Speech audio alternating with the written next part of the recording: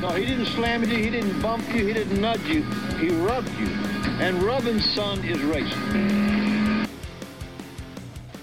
And welcome everybody to Locked On iRacing, the interviews podcast. Yes, you heard me right. We're back for season 2, and the first one off the rank is Jay Kennedy, because we have hit the bottom of the barrel. Apparently, we couldn't find anyone else, but we're starting from the bottom and we're going up, people.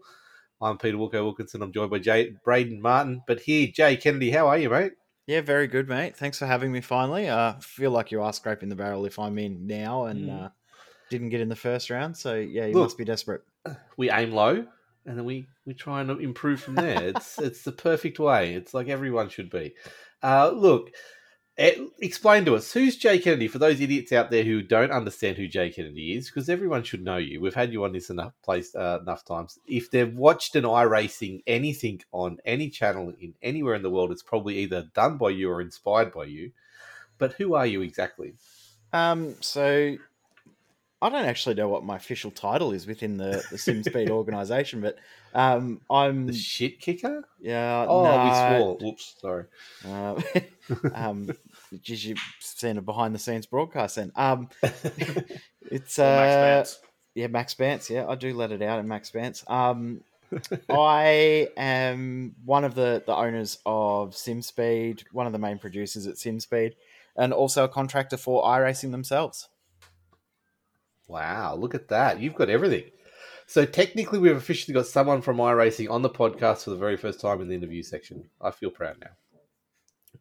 Tell me. Yeah, go. Yeah, technically I am part of the iRacing crew. I mean, I worked for them this morning, so all of the Porsche broadcasts last year I worked on, or earlier this year I should say, all of the Coke eNASCAR Series broadcasts I've worked on, and working on the Dallara Championship now as well.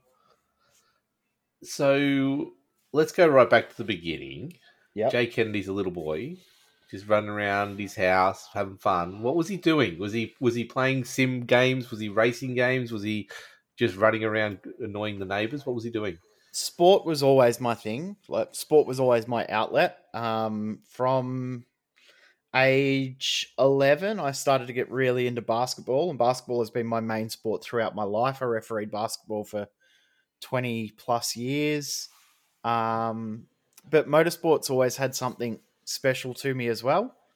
Around about nearly 11 years ago now, Mitch McLeod showed me iRacing, and within 5 seconds I was hooked. He's to blame. He is to blame. Wow, okay. And then again, Mitch was the one that was the catalyst for starting what was then V8s Online. It was the Monday night official V8 series. Always was the biggest series on iRacing. It had the biggest strength of field season upon season, week on week. The highest iRating drivers anywhere in the world would race in that race on Monday night, and it deserved more coverage than what it was getting. So I had a crack at broadcasting it, and November 2011 was the first broadcast, and we're still going today.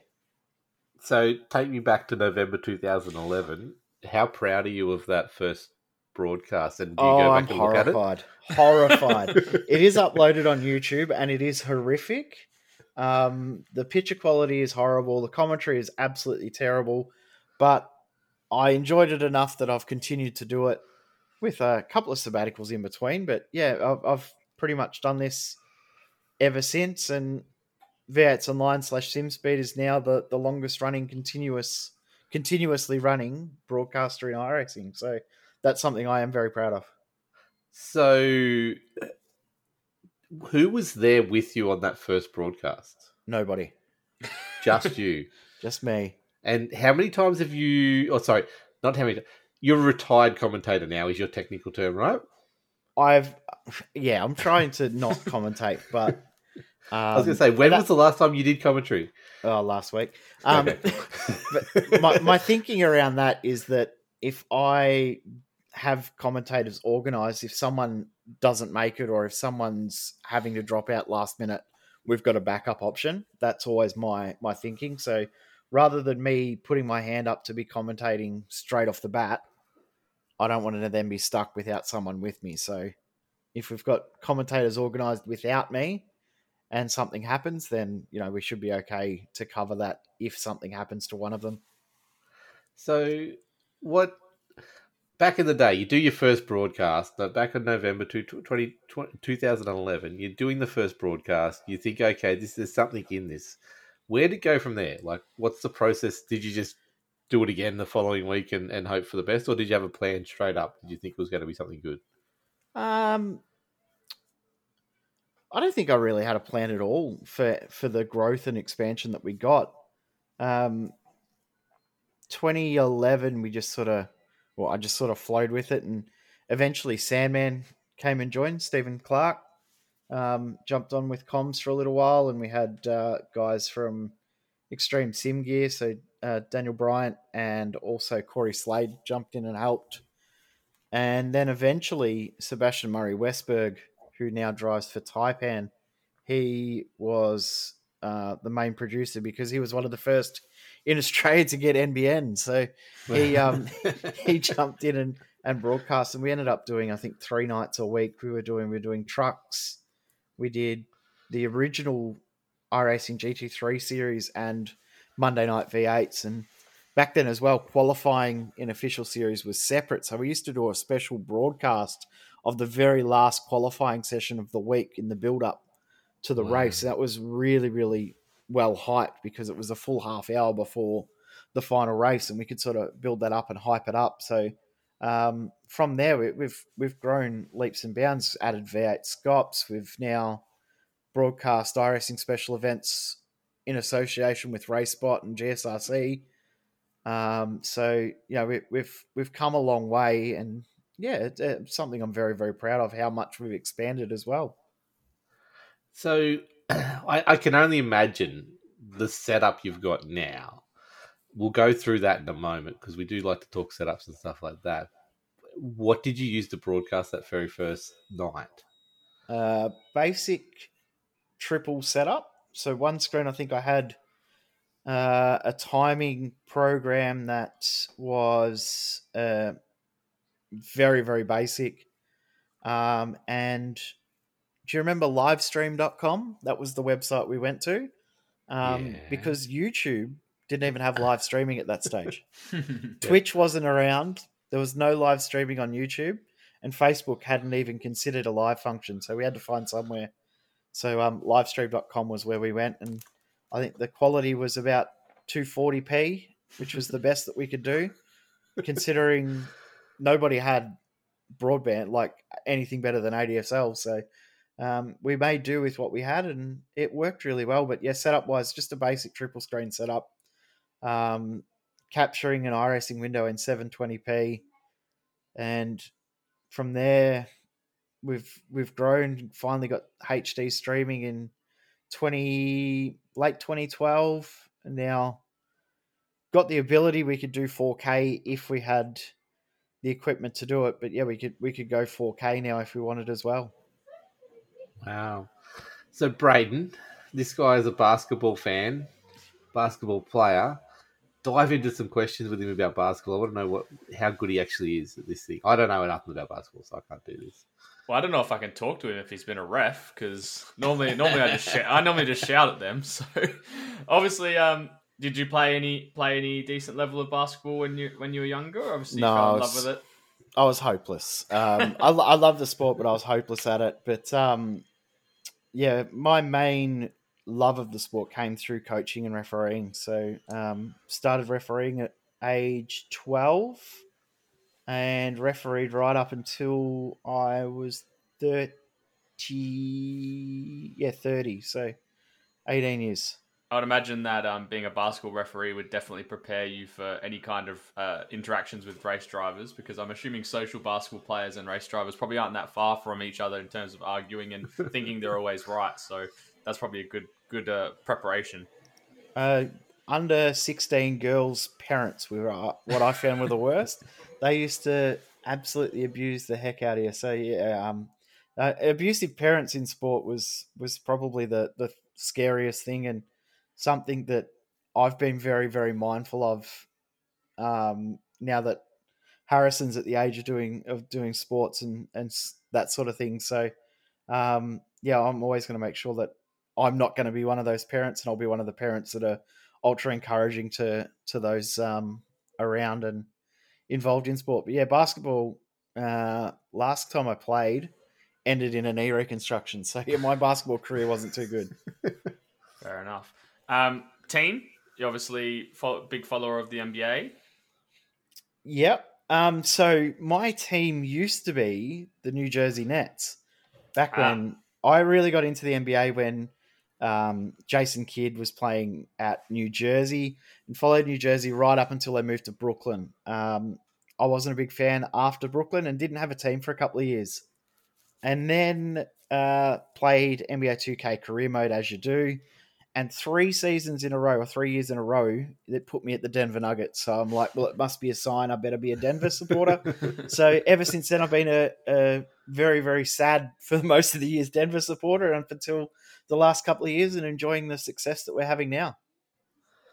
Yeah. Very nice. So Always- what other sport? I was going to say, have you always been a sports game player as well? Obviously, moving away from the racing a little bit, but was it always NBA games? Any others? Yeah, FIFA was always one that I played when they came out, and NBA's always been something I've installed, and Madden NFL as well. Still remember playing that on the old Sega Master System back in the early 90s, and it was absolutely nothing like what it is now, but it was still pretty fun, even though I didn't really understand the rules back then. Did I know you like golf games. When did you get into golf games? I used to play golf a lot back when I was 14, 15. Started playing quite a lot and played junior pennant for my old hometown course, and won a junior club championship one year. So, yeah, golf was always something I played, and golf games go along with that. And remember when Tiger Woods games first came out, I remember the old Lynx games as well. They were pretty fun. So, yeah, golf games definitely been something I've played a lot over the years, and looking forward to the next iteration of golf games, because there'll be 2 coming out in the next little while, with one from EA once again and another one from 2K. So how about the new FIFA, Jay? Have you looked? We've had a lot in our community that are actually saying it's come back to it. We're having a bit of a chat with Chastity last night. Braden Tears now an official FIFA streamer. Have you had a look at the new one yet? No, not yet. Haven't played one for probably 7 or 8 months. So I might get back into it, but I'll probably wait another 12 months and get back into it again. But I loved the FIFA games through the 2000s and the early 2010s as well. They were really good fun. So was very, very into FIFA, and was never any good at it, but did love playing it. Did occupy a lot of time. I love them, but I've noticed that I'm just an angry person when I play them. Like I play Ultimate Team, angry person whenever you do anything. Well, that's true. But I sit there and I'll go 2-0 down in a game, and I'm just like, why am I even playing this? Like, this just brings me so much stress. I don't even know why I put myself through it, but it is good fun. You should see him after he gets 4th out of 38 in an Aussie car race. He just sits there and cries all afternoon. It's just... I wasn't too bad last night. Last week was a different story. Yeah, no, last night I was the one doing that. But anyway, yeah, we won't go there. That's for the podcast next week. So, Jay, did you always have a love for motorsports? Is that what happened? How did you know Mitch McLeod? Hold on, let's go there first. So Mitch's sister is married to my brother. There you go. I did not know that. Did you know that, Braden? Nope. That's a bit unfortunate, isn't it? It is. Poor, I don't know who I feel sorry for. All of us. So yeah, no, I've known Mitch for a long, long time. So we actually went to the same school together. I'm obviously a few years older than him, but so we've. Was he always a drop kick, or I mean, no, he's a nice bloke. But so you see him now. The personality you see, I guess, not the person you know, but the personality you see him put across on his streams. Is that the personality he's always had, or is that the Mitch you know, or what do you say? That is the Mitch that I know and I've known for years. So yeah, Mitch hasn't changed much over the last 15 or so years. So never got in a drinking game with him at all? I don't really drink that much, so no.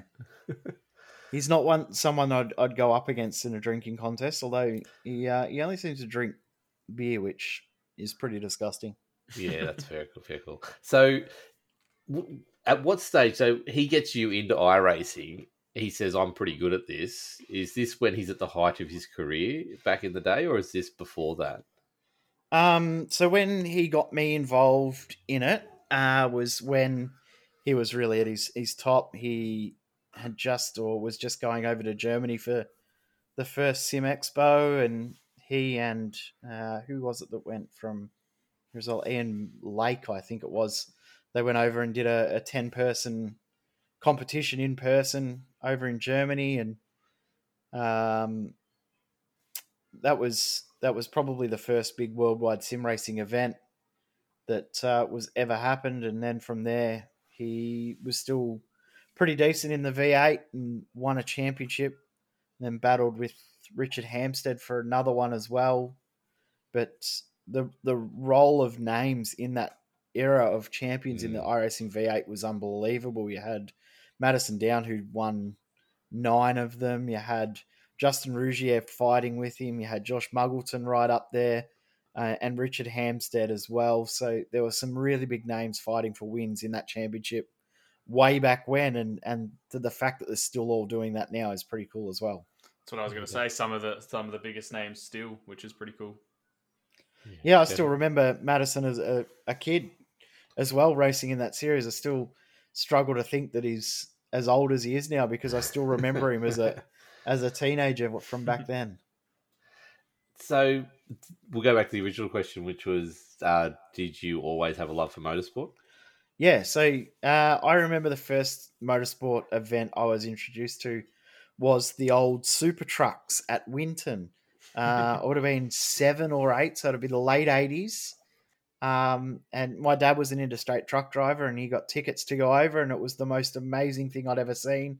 And from there, I remember getting up early every Bathurst Sunday to watch Bathurst from the front of the lounge room floor all the way through the day, and wouldn't leave my spot all day. So yeah, I've always had a love of motorsport and V8s and grassroots motorsport have probably been my main things. And over the last probably 10 years, I've started to get more into Formula One and IndyCar. Always enjoyed NASCAR as well. So the first real racing game I ever got was the original Papyrus NASCAR racing back in the early 90s. So, which is obviously the starting point of iRacing. So the fact that I had that as well, I think sort of helped my love of iRacing as well once finally got onto there all those years later on.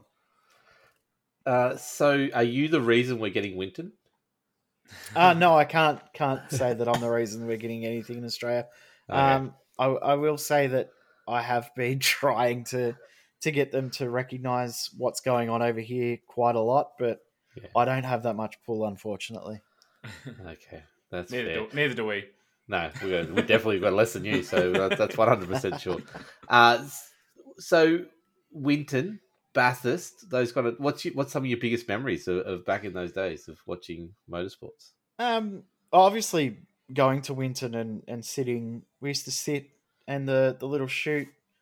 What is now turn 6? Is it the sweeping left-hander? We used to sit straight. If you were to continue sweeping around that corner and drive into the crowd, that would be where we'd sit. So we'd sit in that little chute area between there, near the gum tree. So yeah, sitting there and getting sunburnt in the winter, something I've remembered. I don't know why I remember that, but that's something that sort of stuck with me. But I remember going to Bathurst for the first time as well, something I'll never ever forget. When was your first time?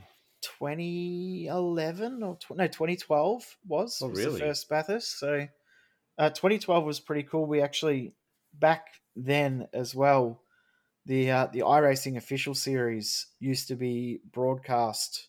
Well, when we had the broadcast, it actually used to go on the Supercars website on the main page while it was live. So Vern Nordgaard, who used to be the digital marketing manager at Supercars, he was huge into iRacing at the time as well. So he got us some tickets to Adelaide. So I got to go to the Adelaide 500 for free thanks to Big Pond, and so that was very, very cool. But yeah, my first Bathurst in 2012 was incredible. I had an all-nighter driving with me and Mitch in the car, and then we got there and walked the track. I still hadn't slept. It was absolutely unreal. And then I think I won $1,000 on the pokies that night. So it was just a wow. brilliant weekend. I couldn't complain at all. I had an absolutely great time. So Who won that year?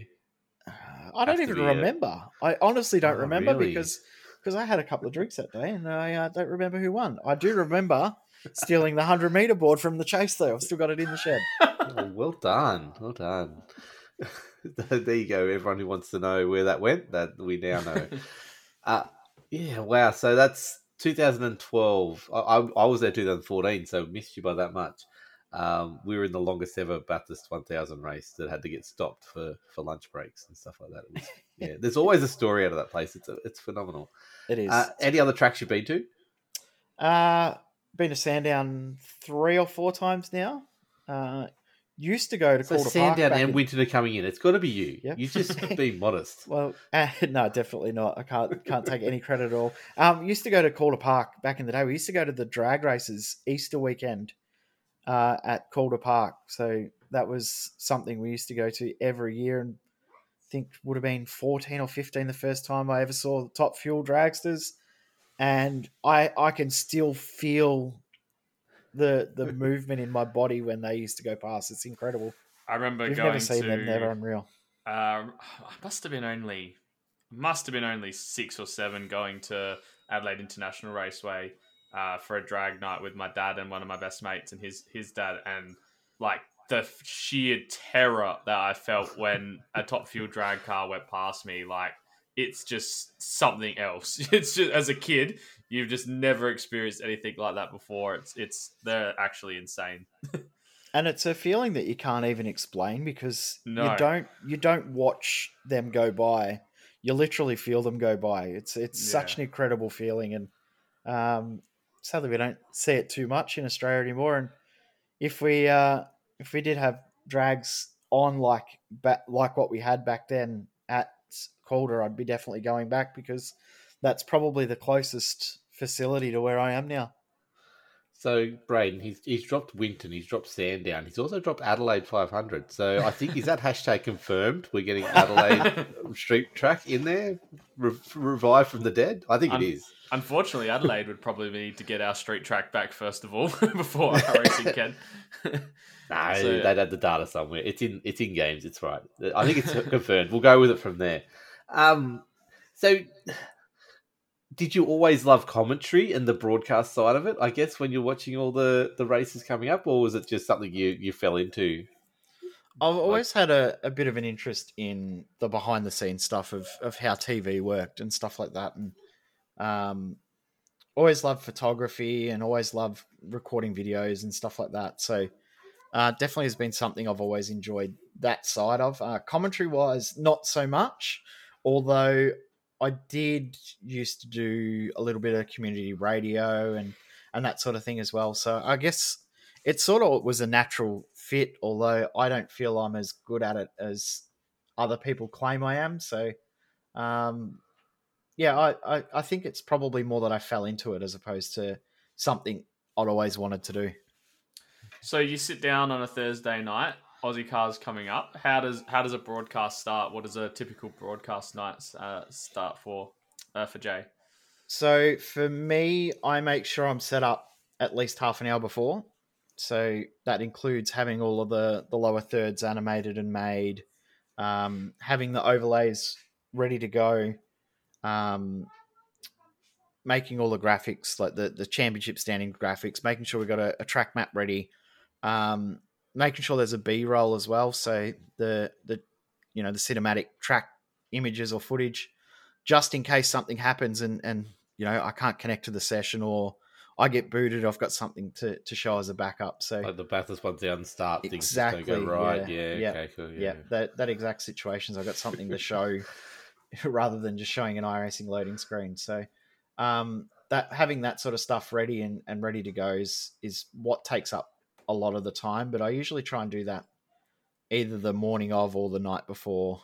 So then when I get into a session, so last night I think I got in an hour before, had the session loaded, tested some graphics, made sure that all my camera packs were ready and organised, and then went and popped off and had some dinner with about 35 minutes to go before the broadcast started. So that's usually how my night goes. And then last night, after we finished, I just trimmed up the replay files and then had to take some screenshots for the winners post, which will go out next week. Spoiler, not on them. Again, I'll have to send you the one when you finally win one, and then from there start setting up for the next show. So today, even though there's no broadcast on today, I'll be setting up for the weekend with majors and IGPS on Sunday morning, and the iRacing Americas tomorrow. So even though there's no broadcasts on today, it's still a full day of work. So how many hours and days a week are you putting into this? So just so people understand. And how many streams do you have a finger in at the moment? So we are averaging, we as in SimSpeed are averaging one a day.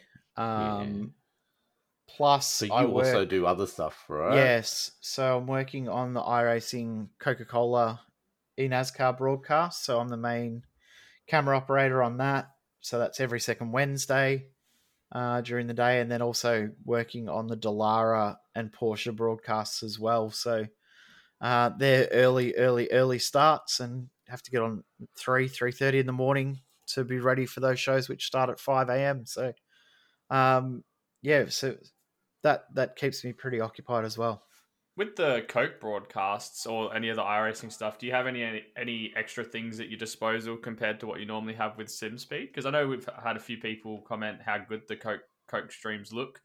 Is it just because it's NASCAR, it's a little bit easier to, the way iRacing put it together, it's a bit easier to make them look so nice? Or there's a lot more staff involved. So I think the average eNASCAR broadcast, I think, is 25 people on the production roster for that show.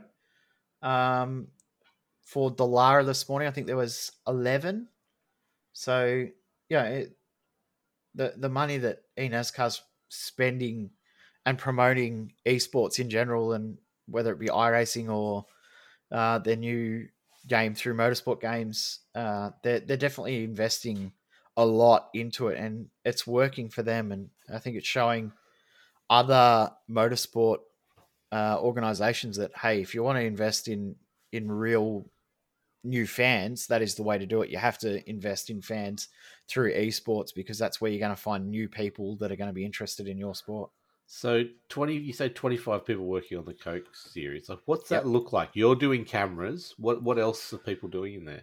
All right, so I'll read out our list. And are you on a big Zoom call and people talking to you? No, so we use TeamSpeak. So we do kick it. We do kick it old school with TeamSpeak, but there are reasons why. Main reason is that you can whisper.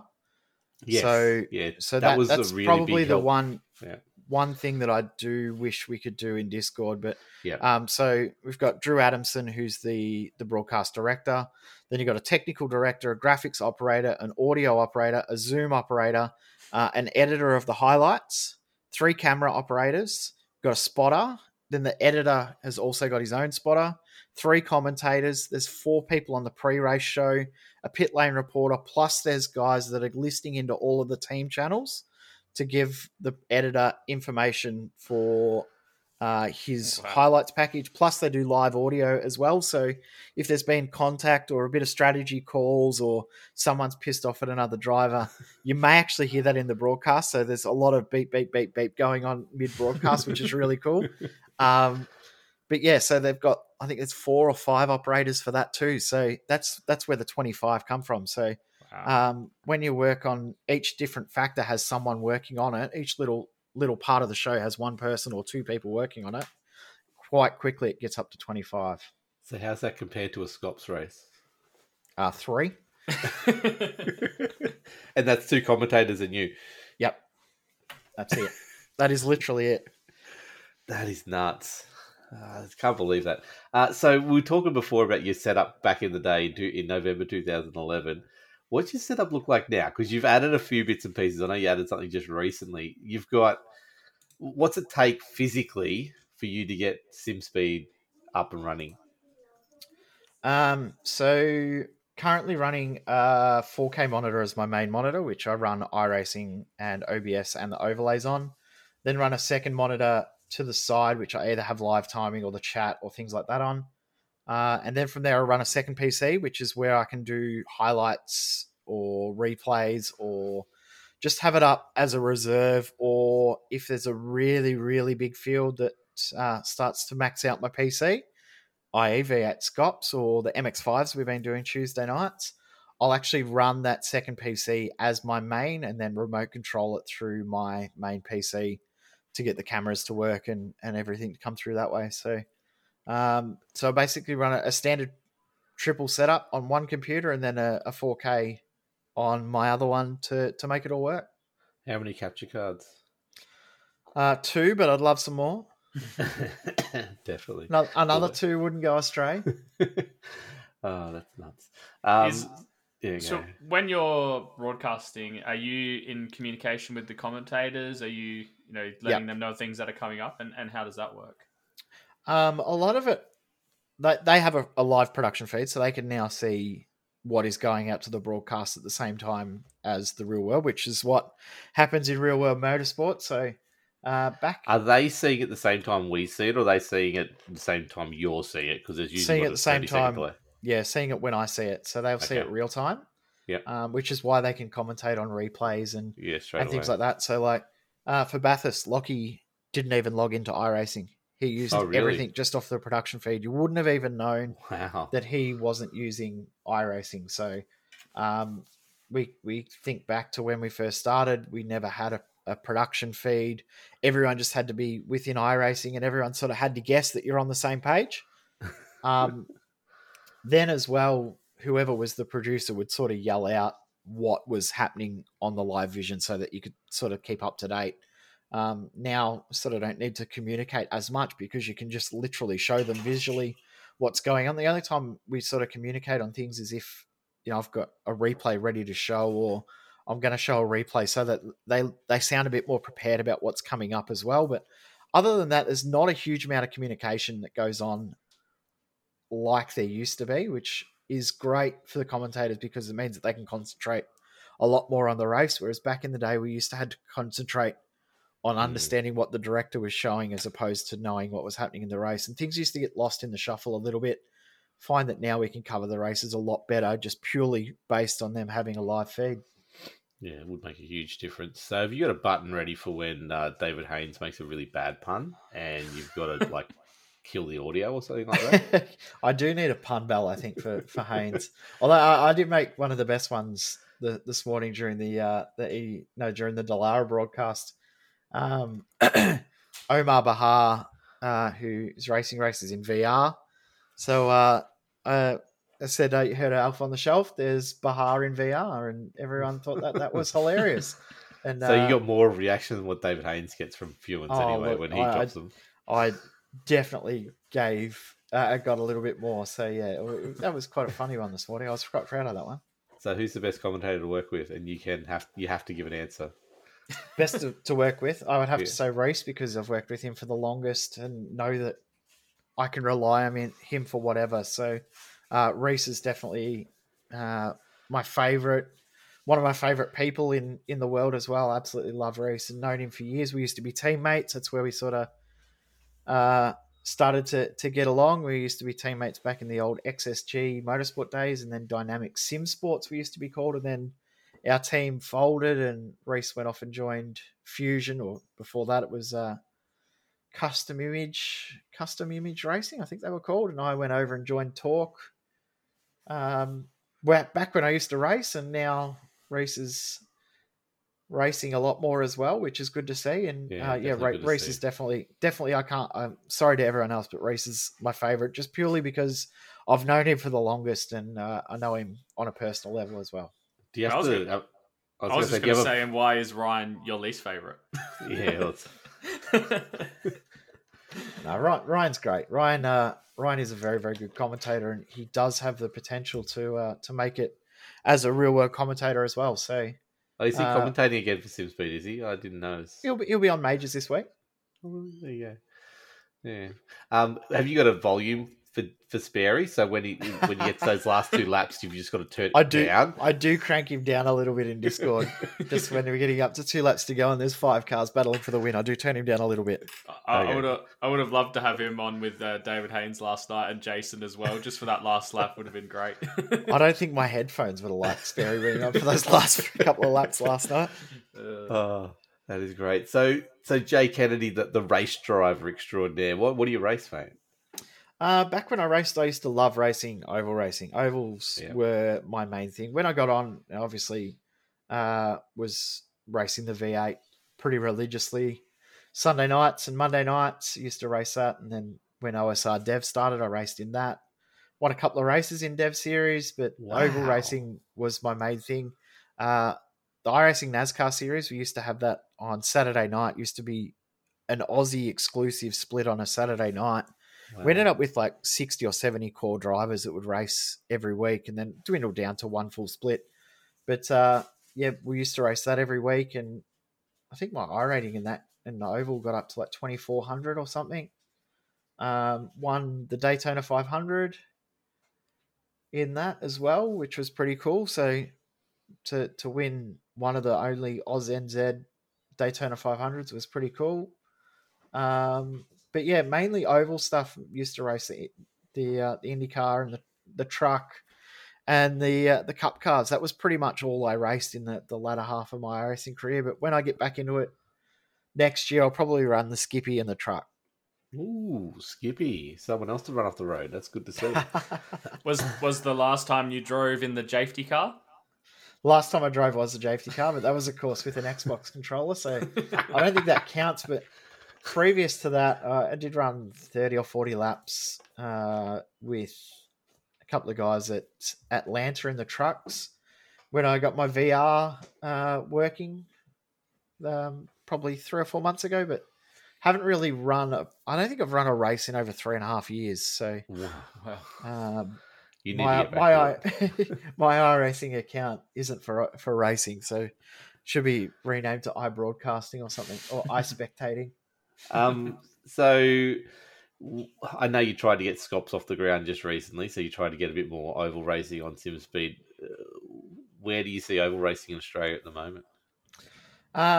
It's not at the level it should be, because I know that there's a lot of drivers out there who run it and run in officials, but would like to race in longer races and in different leagues and things like that. I know Ant's car's out there, but Ant's car is only as good as the competition pushing it. So that's one thing about V8 Scops.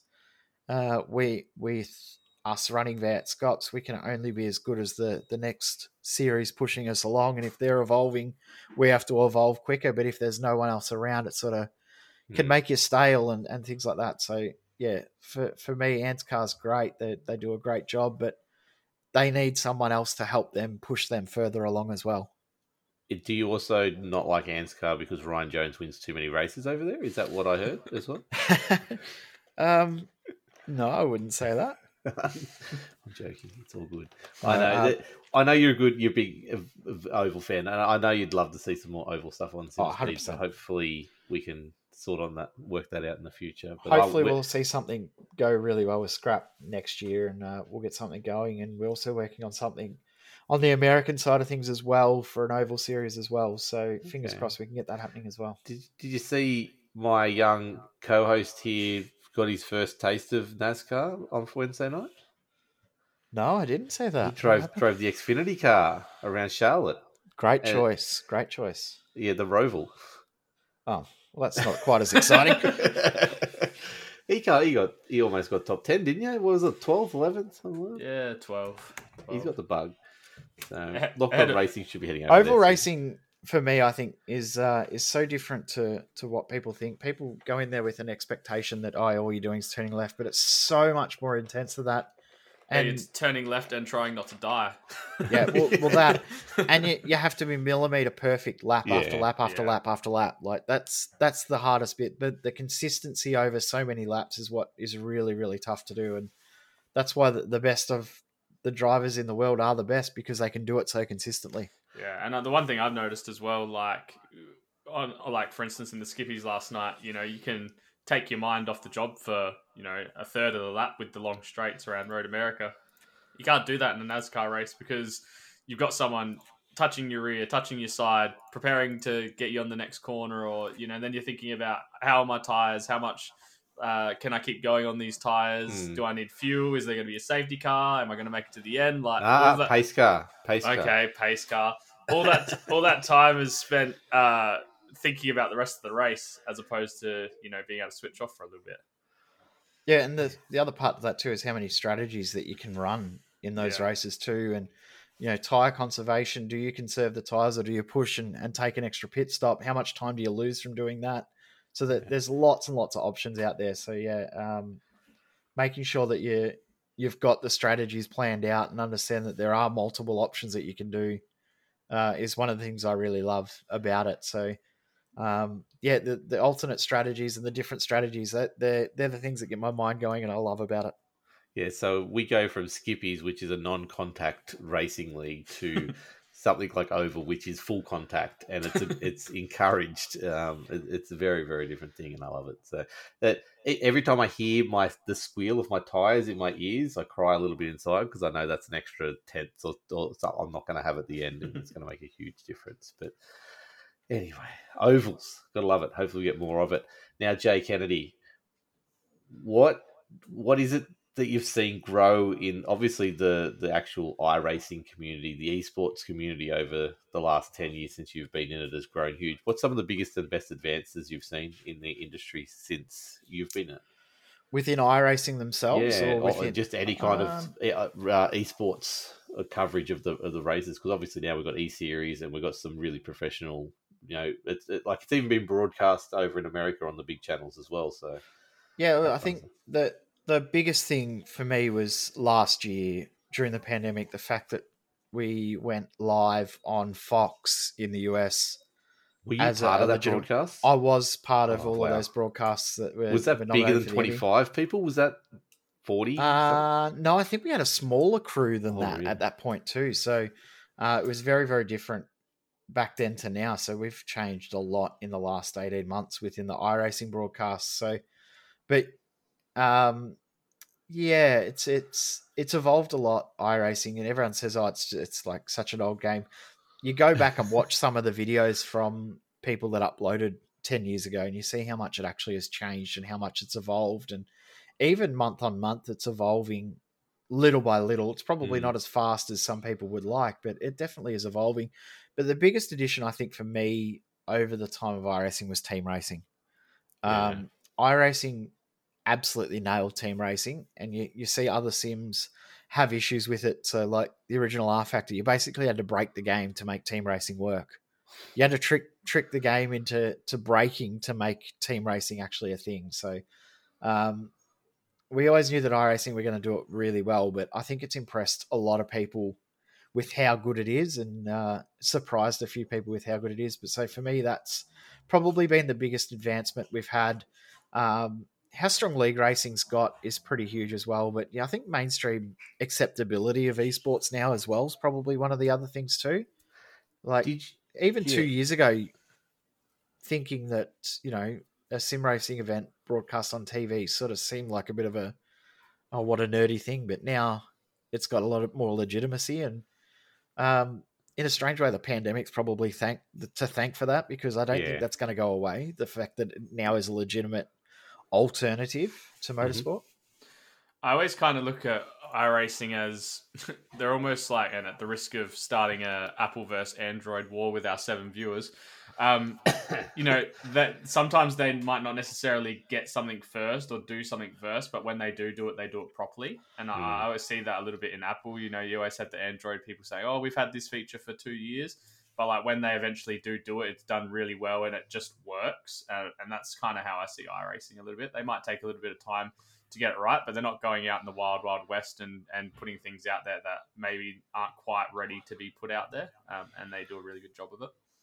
100%. And seen that with like not only within the game itself, or the game engine itself, but like with cars and tracks, they take that little bit longer just to make sure it's right, rather than just push it out and rush it out. Hang on, the build's coming, I better just push it out. Oh, yeah, she'll be right. So they don't do that. They put in the extra work to make sure it's right.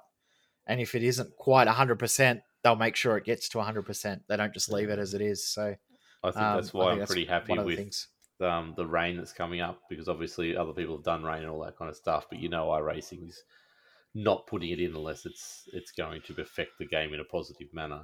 So, well, the other part to it, they're doing everything around rain. So making sure if you're doing a 24-hour race and you want to customize it to have some rain, you can do that and set it so that it's going to be there for a couple of hours and not for the whole thing. So I will say I was working on that broadcast that we did the rain exclusive, and nobody was watching the race. Nobody had a clue what was going on in the race during. So was that planned? He was going to do that? Obviously, it was. Yeah, definitely was planned. We sort of got clued in that something big was coming and was going to be announced at some point, but we weren't ready for how much we were going to see, and we were all blown away. And the guys that were commentating on Zoom, they had their mouths, like their jaws were dropped for the whole time, because the fact that we could see into iRacing in the future, essentially, we were seeing what we're going to see in iRacing in 12 months' time.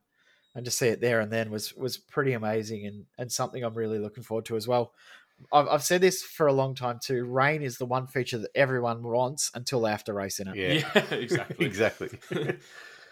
But look, like I said, I think they'll do it right. So that's why I'm looking forward to it. Another variable, another thing that's going to bring Alex McKellar and Ben Snell back to the field. I'll bring it on, definitely.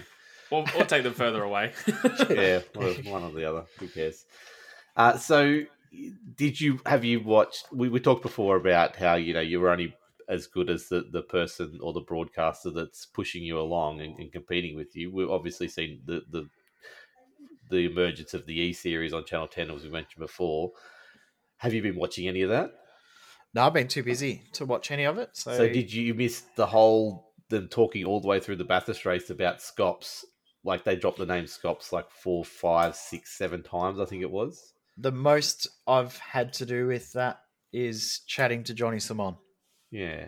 So yeah. But honestly, had no time at all to watch any of it. So the fact that someone like that though is mentioning the racing league that you're broadcasting and glowing, like absolutely glowing about it, like, does that make you feel good? 100%.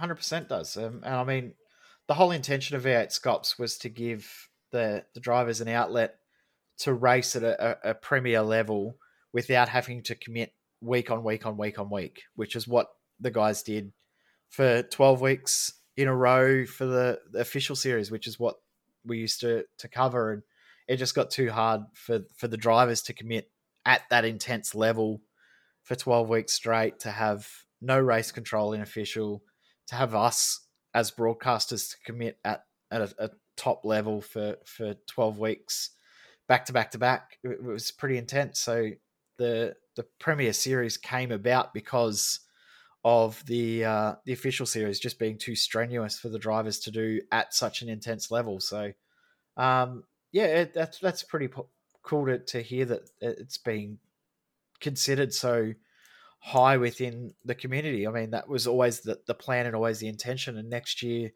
the rule changes that we're going to hopefully be able to bring in will help take it that extra little bit further. So always looking to improve and always looking for feedback on how to improve. And then once we've got an idea, that's only half the trouble. Implementing changes in a fair way that is fair to everyone, that actually works as well, as the other part to it too. Yeah, so do you just hope the next Scops race goes with no controversy? It's just straight. I mean, I know it's going to. So there's always going to be controversy. So I'm ready for it. I already know it's going to happen. It's going to be at Long Beach too, so there's definitely going to be some controversy.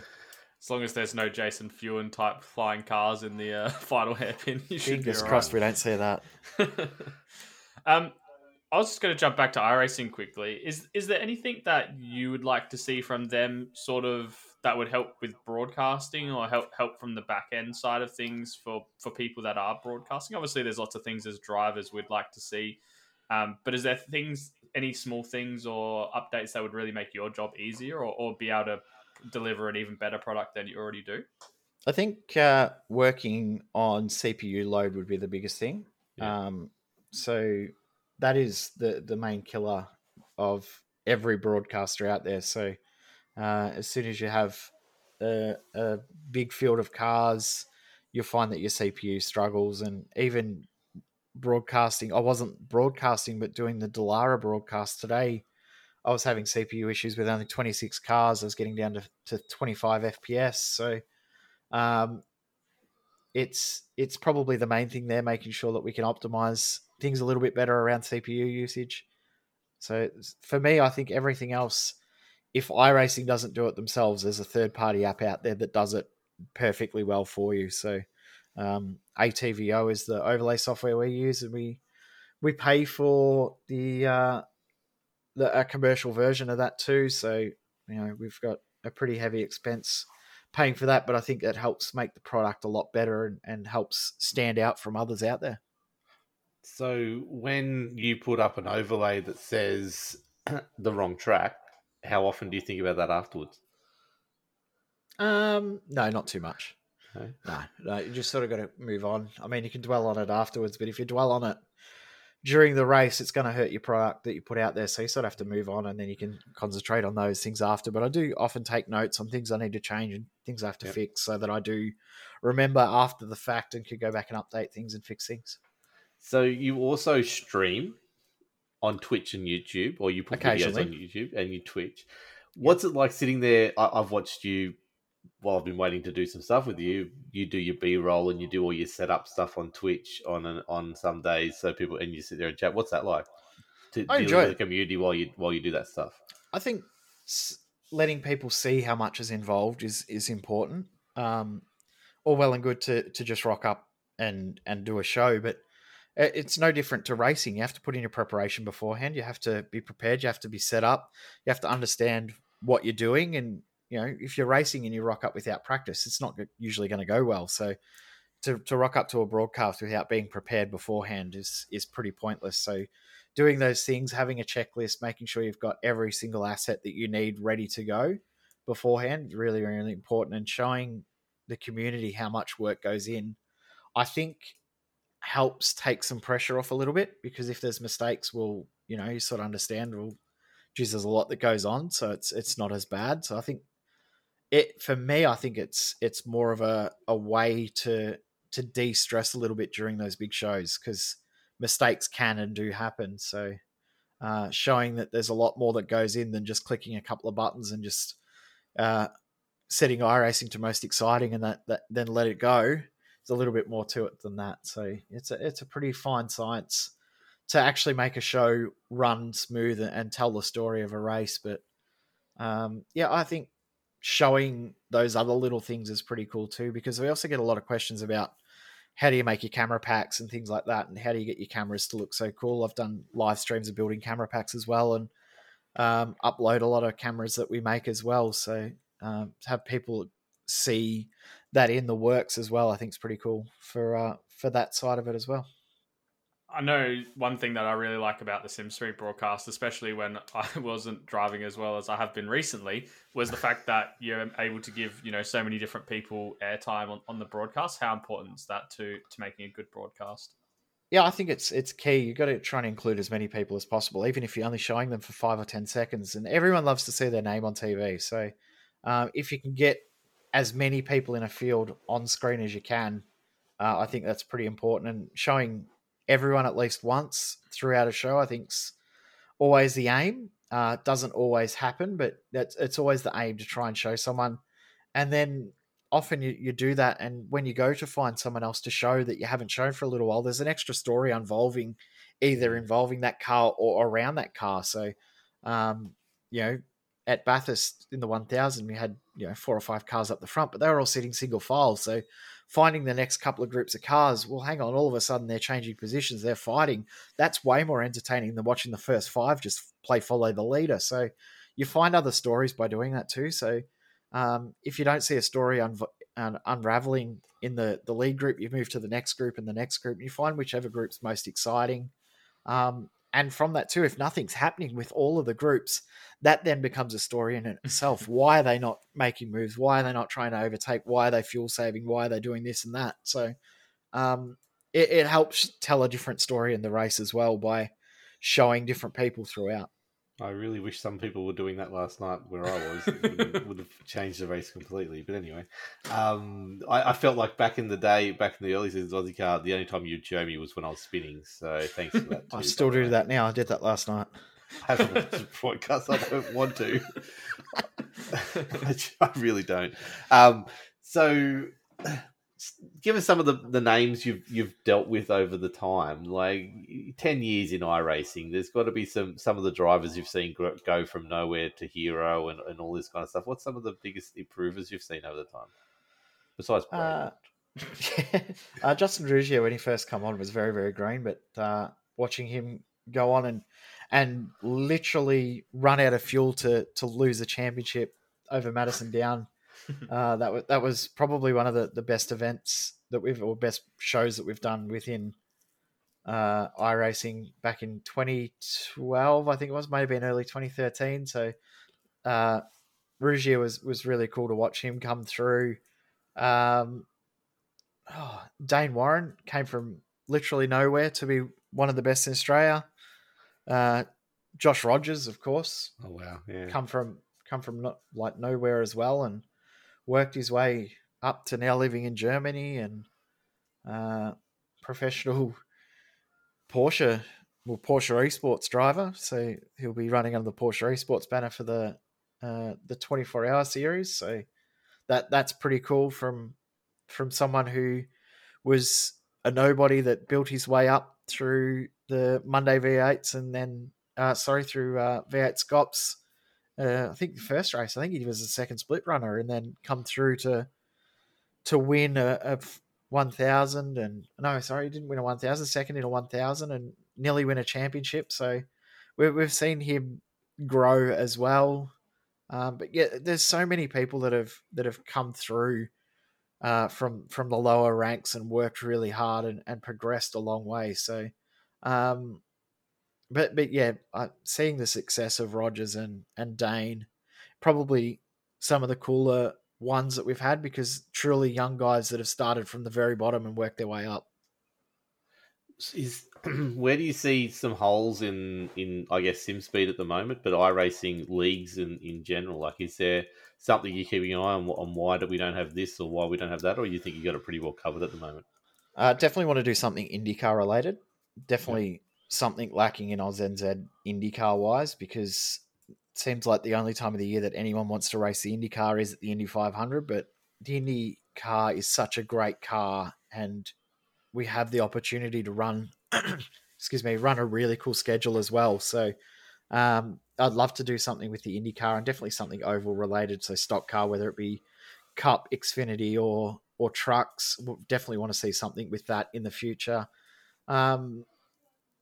They're probably the main two. Whether we see something pop up in AusNZ with the new F1 cars when they come out, either later in the year or next year as well, that would be cool. But obviously we already do iRacing Grand Prix series at earlier clock Sunday morning, which 5:30 Sunday morning alarms aren't fun, but especially on Bathurst 1000 day.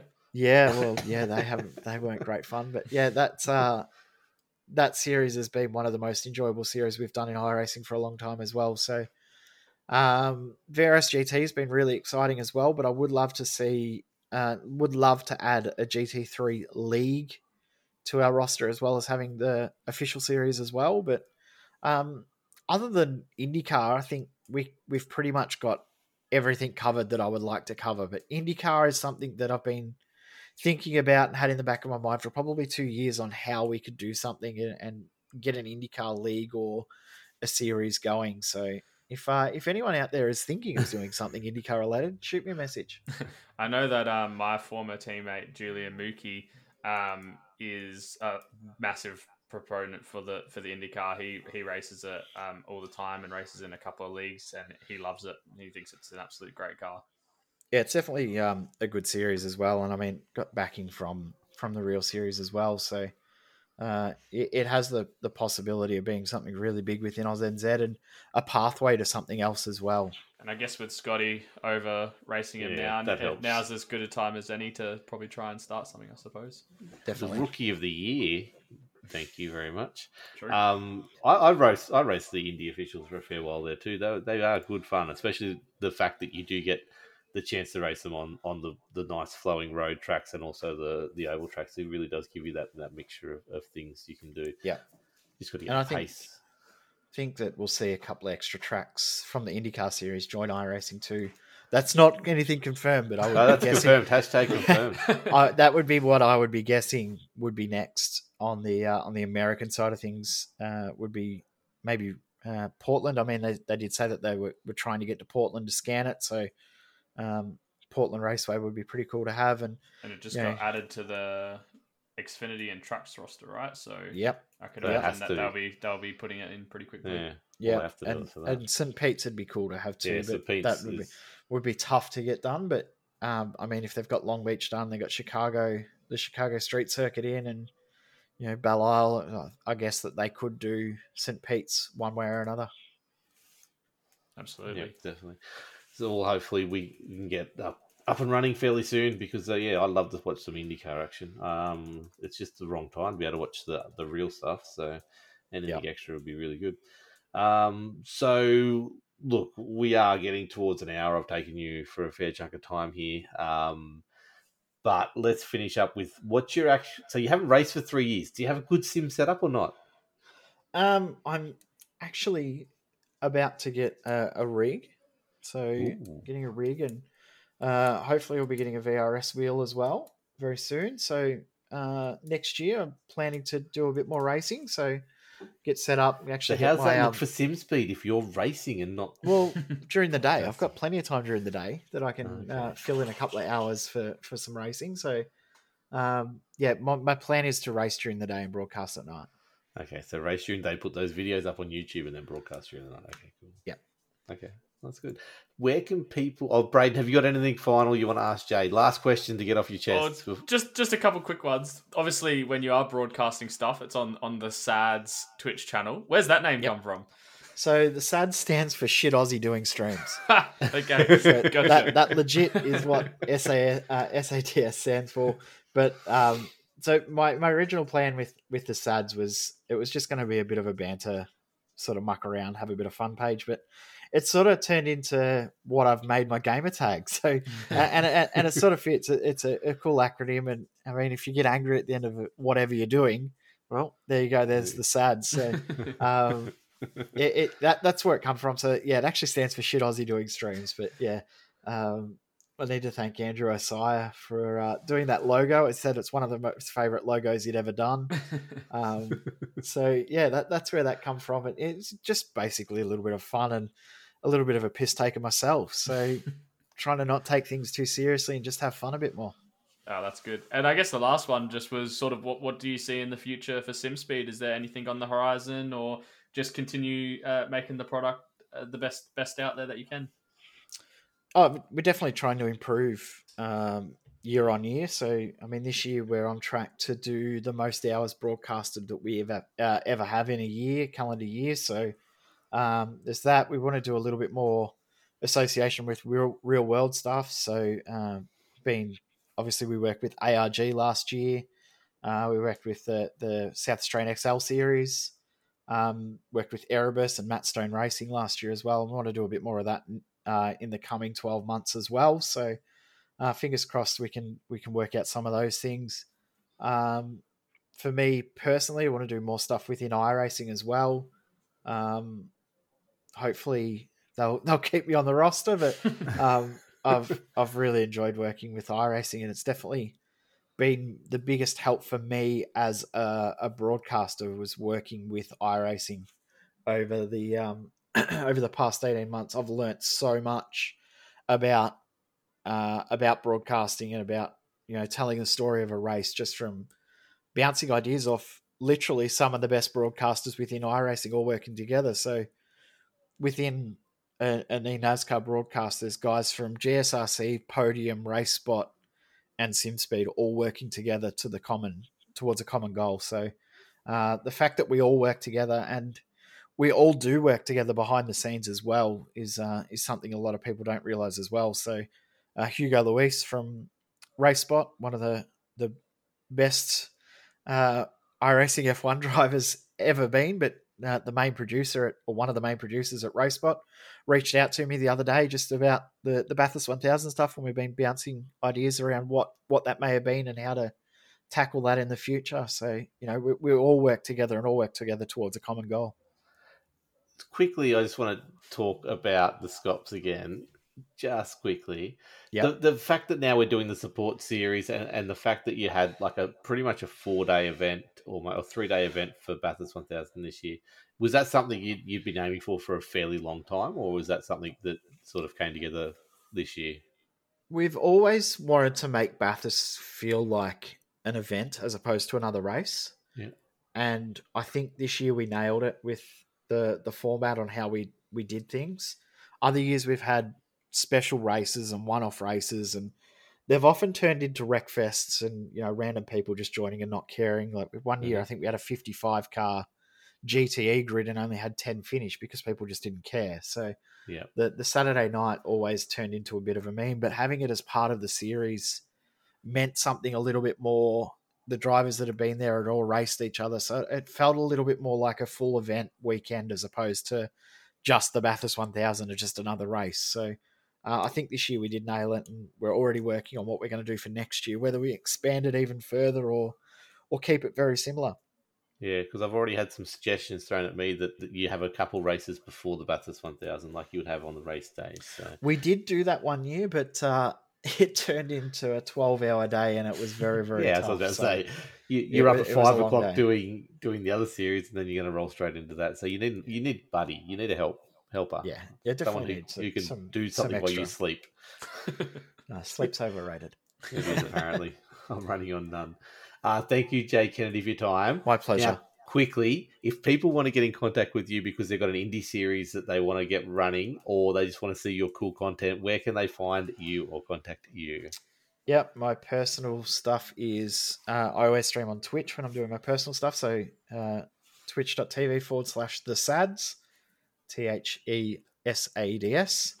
SimSpeed, if you do want to or do have an idea around an indie series or want to bounce some ideas, reach us on our Facebook page is probably easiest, at SimSpeed TV. Of course, on YouTube at SimSpeed TV.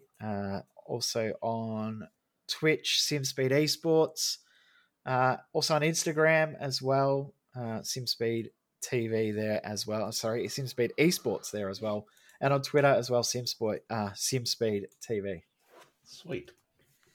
Braden, where can people find you if they want to hear about your sad stories in life? Yeah, if you want to hear me, or probably watch me, I don't know, I was going to say stream some iRacing, but I just haven't been doing that lately. I've been streaming everything else. You could jump over on twitch.tv/the1dwade, or if you want to have a chat about anything else sporting related or anything else in general, you can give me a follow on Twitter at Braden Talks. Definitely find all that stuff at lockedonlads.com. If you want to get all that, I'm going to revamp that hopefully sometime in the next 3-4 months. But lockedonlads.discord. lockedonlads.com/discord. Locked On Lads on Facebook. Locked On Lads on Twitch. Locked On Lads YT on YouTube. Locked On Lads on Twitter. Are all the places you can find us. There's probably others out there too. I'm sure if you look up Locked On Lads, you'll probably find it. But thank you, Jay Kennedy, for your time. We will catch up with you next time. We have to talk V8 Scops anyway, but thank you for giving us an hour of your time, a bit more over that, to chat about you, finally. My pleasure. It's been fun. Excellent. Thank you very much. We'll have a good one and see you later.